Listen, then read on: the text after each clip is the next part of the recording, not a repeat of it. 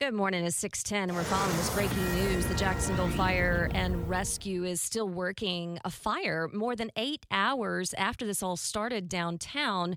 It's at a commercial building that's under construction, an apartment building, and it's located near A. Philip Randolph Blvd and Adams Street, and that's where we find Action News Jax's Alexus Cleavenger, who's been on the scene since early this morning.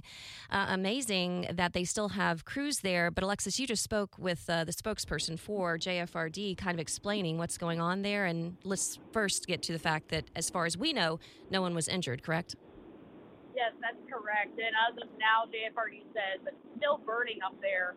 Not as hot as it was before, but crews, again, still working to put out this fire. Now, this is the Rise Doro Apartments. These are still under construction, and firefighters have been working since 9:30 last night. JFRD says the roof started burning, and that burned through. So they were dealing with that all night long, and they've got 7 ladder trucks that are put up, and they're shooting water down onto the roof. They also are shooting through some windows, and what they're trying to do is stop that fire at the 7th floor, because I'm told if it goes any further below the 7th floor, then there is some concern about structural collapse. So they said that they've got, again, a bunch of firefighters working to put out this fire.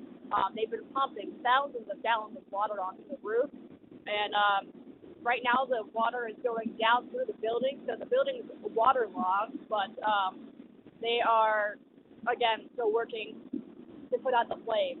Yeah, and I imagine they would have traffic diverted now that we know there's some sort of structural it's structurally damaged, and there could, like you said, I mean, if this goes on much longer, the building, there's danger of it collapsing. So had they blocked off traffic there? There are some streets that are blocked off. When I asked Captain Eric Crossomer earlier, he said I would need to ask JSO for those exact streets, but Okay. they've got, from what I can see, they've got a couple of them blocked off just surrounding the apartment complex here.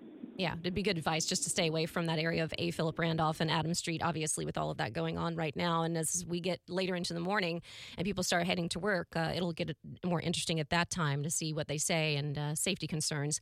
Can you say the name of that apartment building that was under construction just one more time? Yeah, it's called the Rise Doro. Okay.